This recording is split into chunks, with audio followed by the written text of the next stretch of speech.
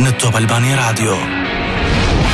Powered by Youth, Tirana, kryeqyteti evropian I rinisë. Youth Power në Top Radio.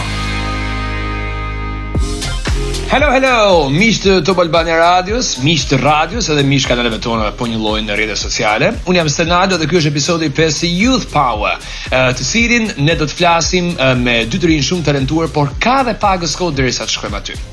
Media në përgjithësi luan një rol kyç në jetën shoqërore në Shqipëri. Një shqetësim tejet madhor për të rinj sot është edhe imazhi që media përcjell mbi ta, sidomos media tradicionale, televizioni me radhë, në bazë programacioneve që parashtron ose kur ka në qendër të rinjt, vërehet një lloj mungese e hapësirës për emisione ekonomike, politike, sociale, informative e me radhë. Më së përmi ka emisione të cilat janë reality show, showbiz, cilat më së përmi përcjellin antivlera ose vlera që domosdoshmërisht I përfaqësojnë të rinj, për ta thënë në një mënyrë çik më të bukur, nëse mund ta them kështu. Dhe ky ka krijuar pastaj një opinion publik, ky përfaqësim, kjo qasje për të rinjt, të cilët shihen në përgjithësi tani më si të papërgatitur, si individë që janë të painteresuar për të iniciuar ndryshim në shoqërinë tonë. Por tentojnë ndërkohë të largohen nga Shqipëria sapo I jepet rasti.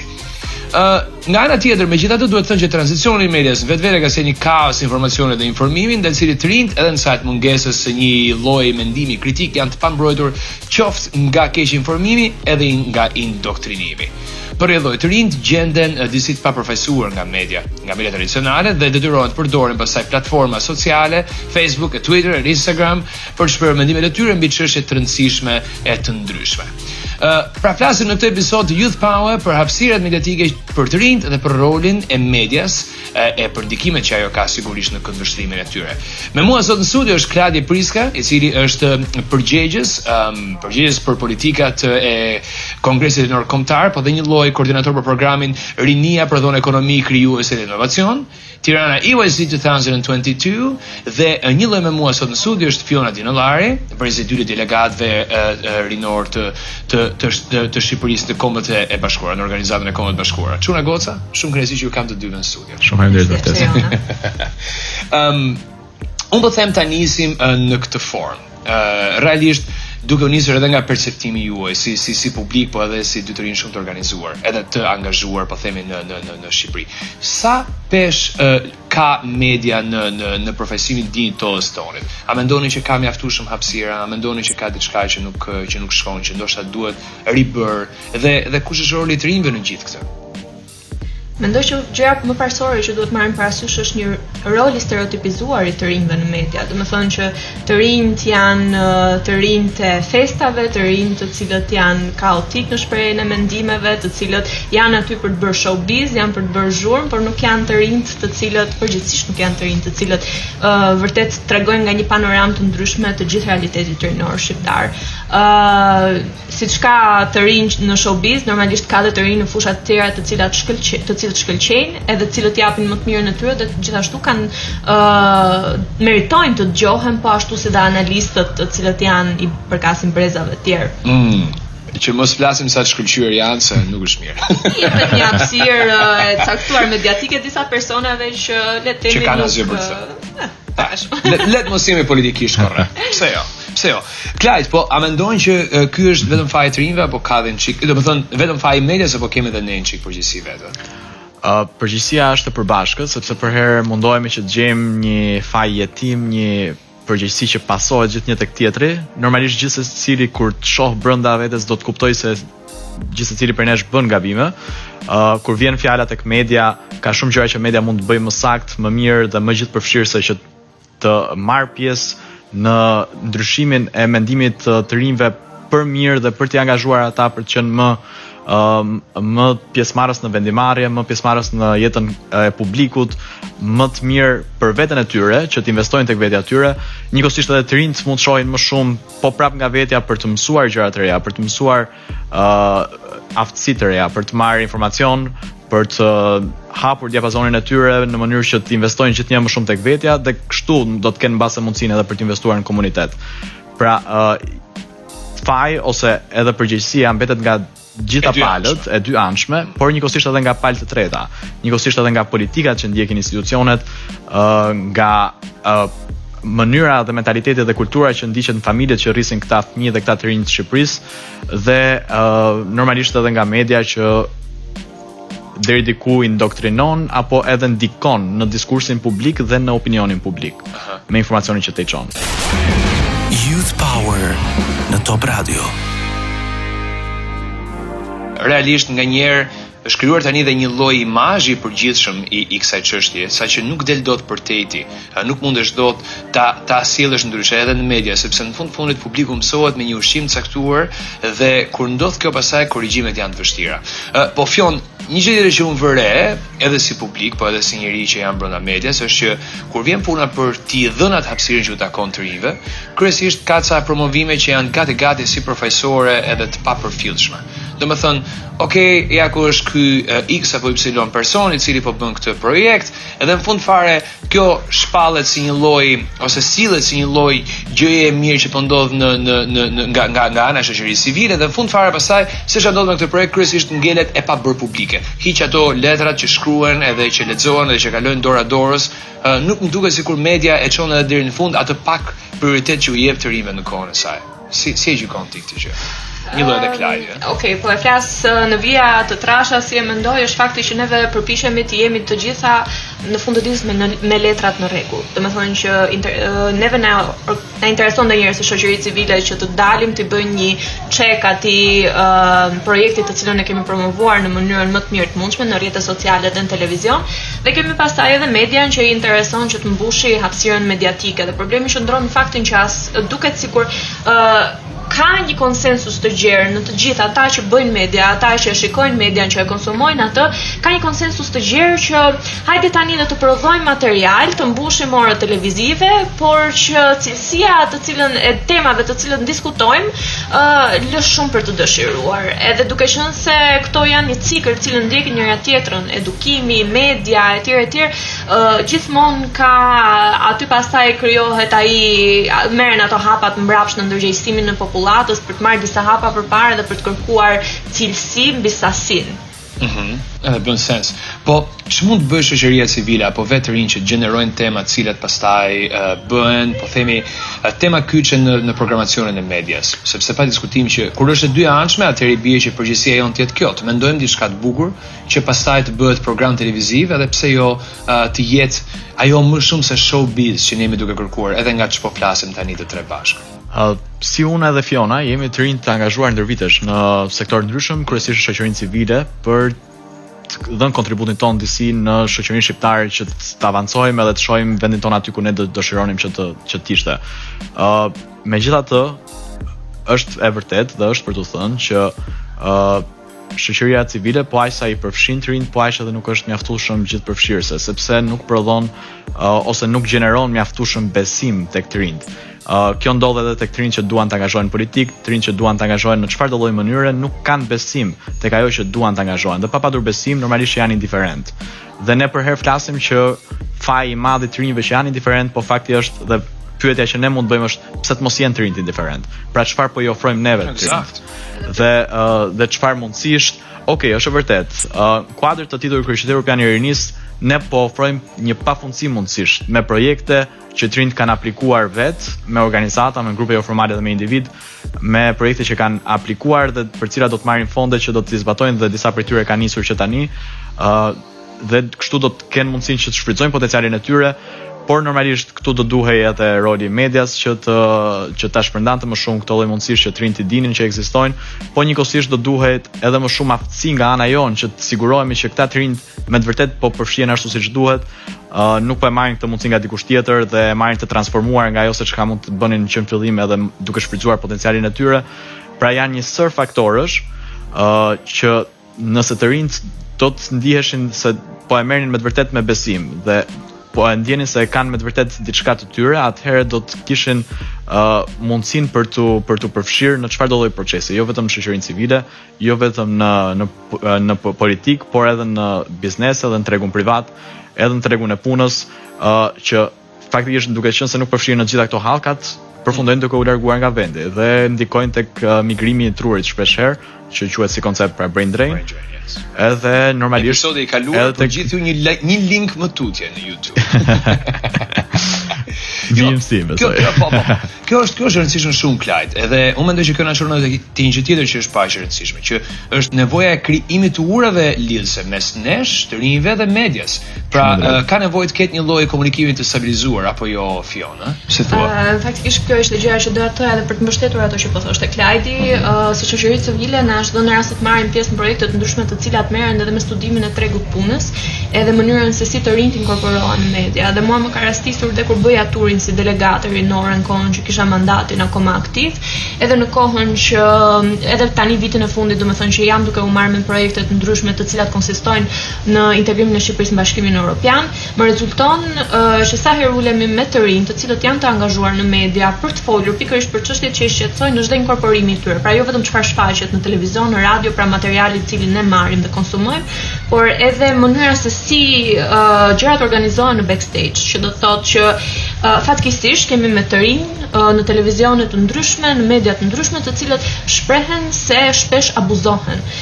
Merren duke u premtuar praktika dhe më pas i mbajnë praktik gjithë jetën. Po, i mbajnë praktik gjithë jetën, e kish paguajnë ata që i marrin punë, domethënë është një cikël i abuzimit, i cili çdo vit gazetarie që me sa duket mbaron, merr të rinj, i përdor dhe po prap i lën në rrugë në mëshirë të fatit derisa të gjejnë një fund domethënë tjetër për të mbushur, për të krijuar domethënë atë qëndrueshmërinë e tyre jetësore. Edhe vetë fakti që ne nuk flasim dhaj shumë edhe për të rinj që ndodhen në backstage, që kanë mundësinë të përgatisin materialin të cilën ne kërkojmë si konsumues të medias, tregon shumë për mënyrën se si ne perceptojmë vetë median. Kemi pra disa persona të cilët i shikojnë të rinjt stereotipik, të rinjt e showbizit që jemi mësuar rëndom të shikojmë në media aty, dhe janë pikërisht këto modele të cilat neve na jepen po prap të konsumojmë fatkeqësisht, edhe që sjellin këtë ciklin e përsëritur që duket se akoma nuk është krijuar një frym që t'i japi fund. Ne si shoqëri civile jemi përpjekur të ndërhyjmë në forma të ndryshme, herë diku të suksesshme, herë jo. Kongresi Rinor Kombëtar ka ndërmarrë iniciativa për të inkorporuar të rinjt në emisione televizive të cilat konsistojnë jo vetëm në showbiz, po pikërisht për të folur për çështje të cilat vërtet i shqetësojnë të rinj. Klajdi mund të flasë pak më shumë për këtë. Dhe na ka rezultuar një model i suksesshëm. Kjo është e rëndësishme.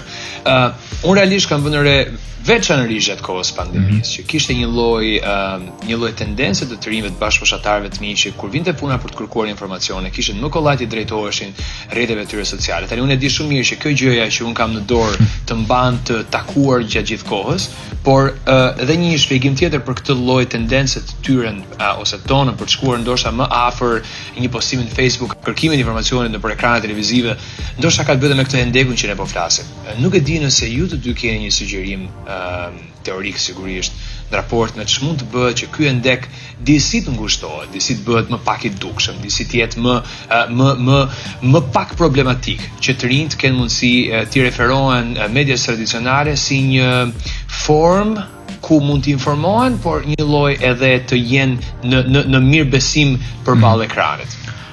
Ky lloj zhvillimi ndodh edhe në shtetet ku media ka nivel të lartë besimi tek popullsia, dhe për këtë arsye mendoj se është më shumë një pjesë që i përket teknologjisë sesa faktit që media mbase nuk është aq pranë të rinjve dhe aq pranë popullsisë si një shteti të përkatës. Dhe për këtë arsye mbase mediat tradicionale që ofrojnë shërbimet e tyre nëpërmjet televizionit dhe radios do duhet që të nxjerrin po të njëjtat shërbime ose në një formë tjetër në rrjetet sociale aty ku të rinjt zgjedhin të informohen më së shumti. Po nga ana tjetër edhe është krijuar një lloj koncepti i ri informimit që ka në rrjetet sociale. Edhe unë nganjëherë kam frikë nga kjo, sepse diçka e postuar kudo është më pak e organizuar dhe më pak për të konsideruar se sa puna që bën një departament lajmesh, po themi. Dhe kjo krijon edhe ca tendencë që nganjëherë na duken si okay, that's the way to be free, kjo është mënyra për të qenë i lirë, po ndoshta si anazym më shumë se sa nevoja e dikujt për të shprehur në një formë që nuk do të përmbaj kurse si limite, që nuk është mënyra se si jeta funksionon. Mendoni që është problem kjo qasje, kjo ideja që ne i konsiderojmë të parat ato që ndoshta nuk janë rezultatet një pune të mirë fillt edhe të kujdesshëm. Shumë e drejtë. Ne faktikisht duhet punojmë me besueshmërinë e burimeve, domethënë që duhet ketë përgjagjë gjithë kohës edhe në mediat online autoritetet të cilat e monitorojnë edhe që sigurohen që informacioni që shpërndahet pikërisht në media është i besueshëm, sepse ky është një trend botror. Media tradicionale duket sikur çdo vit më shumë po humbet popularitetin e vet dhe media që promovohet në rrjetet sociale është gjithmonë më shumë duke marrë zhvillim sepse i jep mundësinë publikut për të ndërvepruar dhe kjo është një ndër elementët më të rëndësishëm që duhet veçohet. Dhe kur një i ri, sidomos një i ri arrin të ndërveprojë, atëherë ai ndihet se vërtet është duke dhënë kontributin, është duke ndarë një mendim, është duke u ndier pjesë e gjës. Pra po flasim sidomos në vende si tonet ku mundësia për të marrë pjesë në procese vendimarrëse është shumë e ulët, normalisht që edhe momenti për të shprehur në hapësira të disponueshme do të jetë padyshim shumë pritur nga të gjithë individët, gjithashtu edhe të rinjtë si një pjesë e popullatës. Por ai fenomen i cili mua më shqetëson në mënyrë të jashtëzakonshme është fakti që neve bëjmë pak për të luftuar atë që njihet si hate speech ose gjuaja e urrëties, edhe e cila vazhdon të jetë një fenomen në rritje sidomos pas publikimit të vazhdueshëm të materialeve të cilat cënojnë rënd privatësinë e individit. Dhe pikërisht ndërveprimi me materiale të tilla mediatike sjell edhe ngacmime të tilla që e shtojnë këtë fenomen. Dhe pak po bëhet nga autoritetet për të marrë seriozisht të rastet të këtilla. Nuk mjafton një deklaratë për shembull e avokatit popullit që dali dhe thotë që shiko se kjo është gabim. Duhen marrë veprime konkrete për të luftuar vërtet këto fenomene dhe për t'i bërë të dënueshme, sepse cënojnë rënd shëndetin mendor jo vetëm të personit i cili sulmohet, po edhe në forma të tjera dhe të publikut, sepse formson një publik i cili rritet dhe lulzon, po themi, se s'po vjen fjala e duhur. Eksakt, jo, është lulzon në gjuhën e urrëties. Youth Power në Top Radio. Këtu më pas, nëse mundem, hapet dhe një debat i madh që ka të bëjë me censurën në media. Debatin e madh nuk mundesh. Po deri aty patjetër. Hapet një debat i madh, unë do përshkruaj debatin, por nuk do hap debatin. Debati i madh ka të bëjë me censurën në mediat sociale, në rrjetet sociale. Pra, diskutohet shpesh herë, sidomos në SBA, së fundmi edhe në Bashkimin Evropian, në Parlamentin. Pikërisht. Jemi këtu në biseda të vjetra bashkë. E vërtet, e drejtë. Ka të bëjë pra me sa të aftë janë njerëzit që të publikojnë informacionin dhe jo vetëm informacionin, por edhe opinionin e tyre në rrjetet sociale. Dhe njëkohësisht a duhet që regulacionet dhe institucionet që marrin përsipër që të rregullojnë rrjetet sociale të ndalojnë përhapjen e informacionit që këto institucione apo trupa të ndryshëm që ngrihen për të monitoruar rrjetet sociale janë të gatshëm për të ndaluar përhapjen e X informacioni apo një opinioni të caktuar që ndihet se nuk është korrekt apo nuk është i saktë me qëndrime të ndryshme që mbajnë shtetet përkatëse apo institucionet përkatëse. Njëkohësisht mendohet nga pala tjetër e këtij debati që qasja më e mirë është që të rinjt dhe popullsia që merr pjesë në rrjetet sociale dhe ndjek normalisht median tradicionale të rritet me një mendim konstruktiv dhe kritik të informacionit që merr nga burime të ndryshme.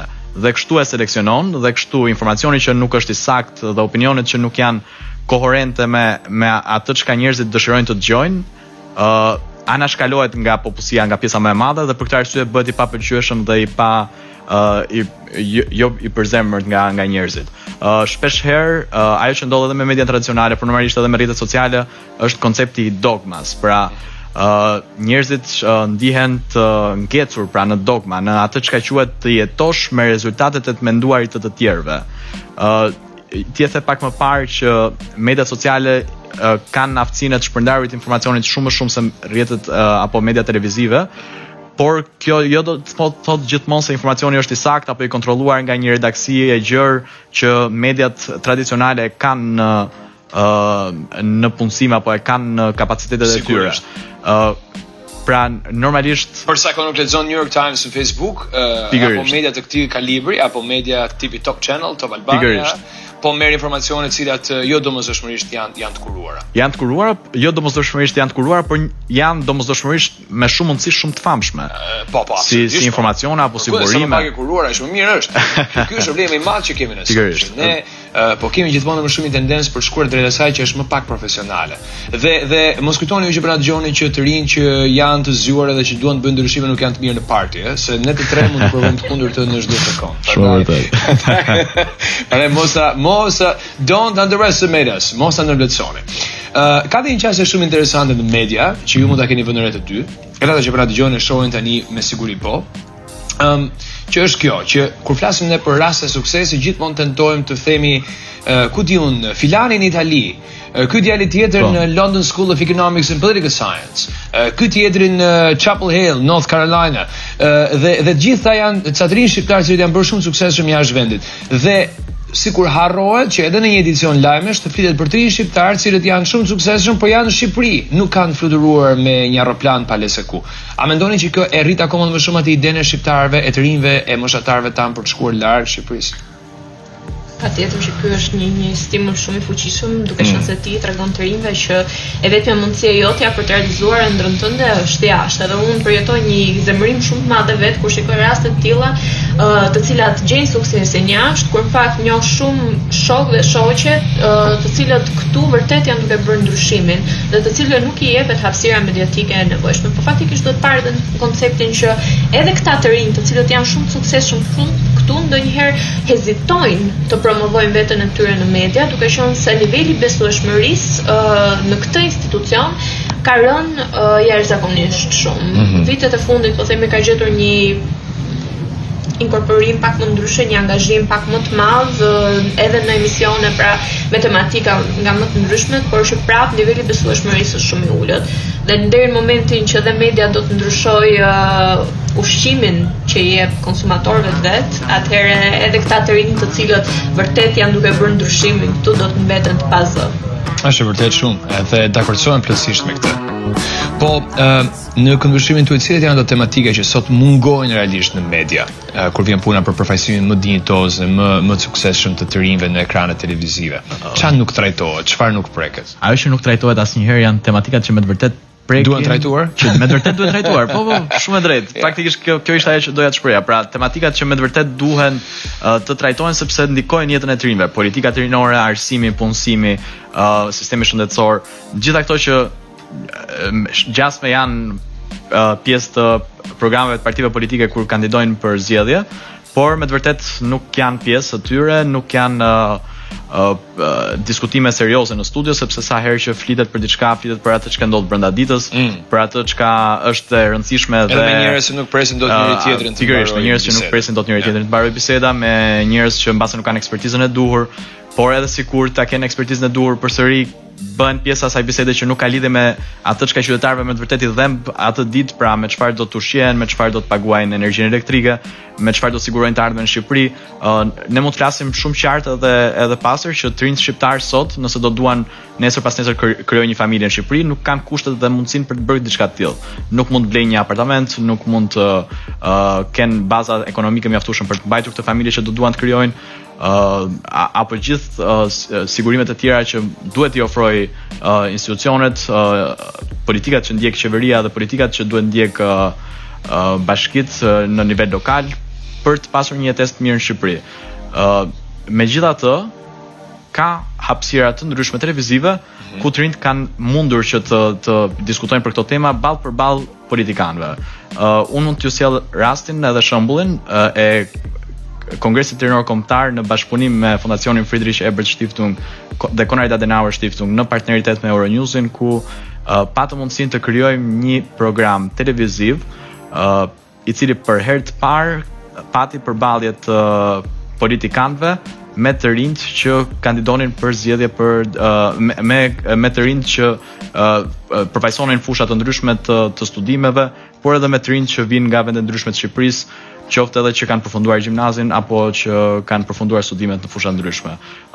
Në këtë emision që u quajt Rin Vote edhe më pas në 2 sezonet e ardhshme u quajt Rinon, pjesë e Rin Vote Series, ne përzgjodhëm në sezonin e parë 12 të rinj, të cilët debatuan me kandidatët për deputet për zgjedhjet e 2021-shit, të prillit të 2021-shit në 6 episode televizive me nga 2 kandidatë, 2 të rinj përballë 2 kandidatëve në një format që nuk ishte parë ndonjëherë më parë në Shqipëri, një stil amerikan të debatuarit me moderim televiziv, të cilët transmetoheshin live dhe me një vështirësi të madhe. Kishim në studio përfaqësuesin, pra kandidatin për deputet të Partisë Socialiste dhe kandidatin për deputet të Partisë Demokratike, që të dy bashkë nuk gjendeshin në të njëjtën studio përpara fushatës elektorale që prej 2010-s.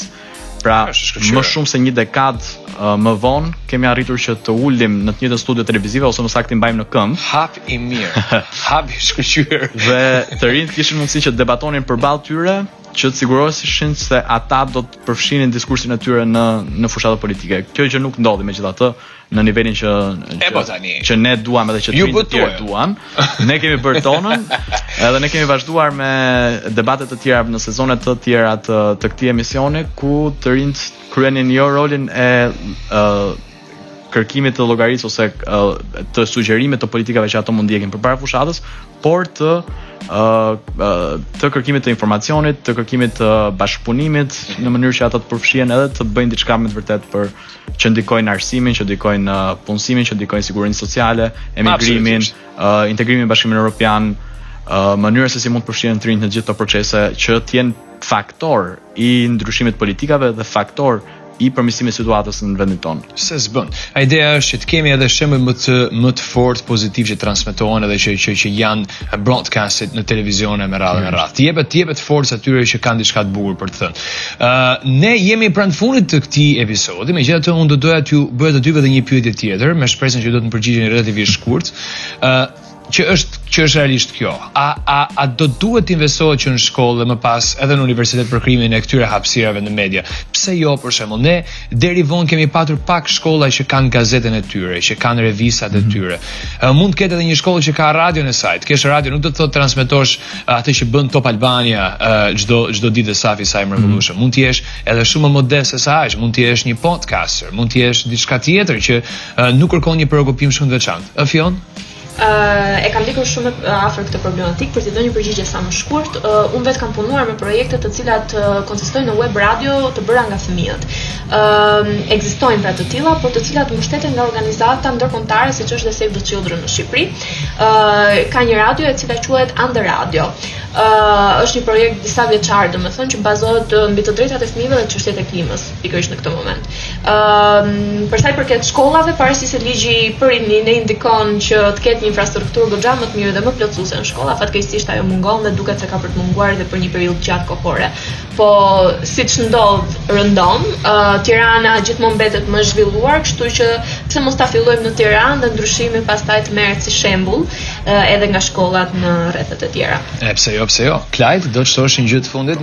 Shumë shkurtimisht, si një person që do historinë, duke parë shumë shtete perëndimore, kupton që shoqëritë me të vërtetë suksesshme, që janë të avancuara dhe që kanë arritur nga themelet mira demokratike, kanë ditur se si të vlerësojnë, por dhe të kontribuojnë në punën e medias dhe ta ngrejnë gjithnjë më shumë. Dhe mënyra më mirë që të bëhet diçka e tillë është që të rinjt të informohen që të vegjël që kur janë fëmijë për rolin dhe për rëndësinë e medias dhe të bëhen pjesë e këtyre proceseve që ta ndjejnë si diçka të tyre dhe si diçka që ata mund të kontribuojnë shumë mirë në të ardhmen, por edhe mund të kuptojnë se si të ndajnë informacionet për t'i kategorizuar në të ardhmen e tyre. Edhe kjo është shkëlqyeshëm fare. Kjo na sjell në fakt në fund të këtij episodit 5 programit Youth Power. Edhe unë do të them që ky program organizohet në kuadër të programit Tirana, Kryqëzimi Evropian i Rinis 2022, me mbështetje financiare të Kongresit Rinor Kombëtar në Bashkërinë e Bashkinë e Tiranës e me radhë. Faleminderit shumë të dyve që ishit sot me mua dhe që na dhat një kohë të këndshme në radio.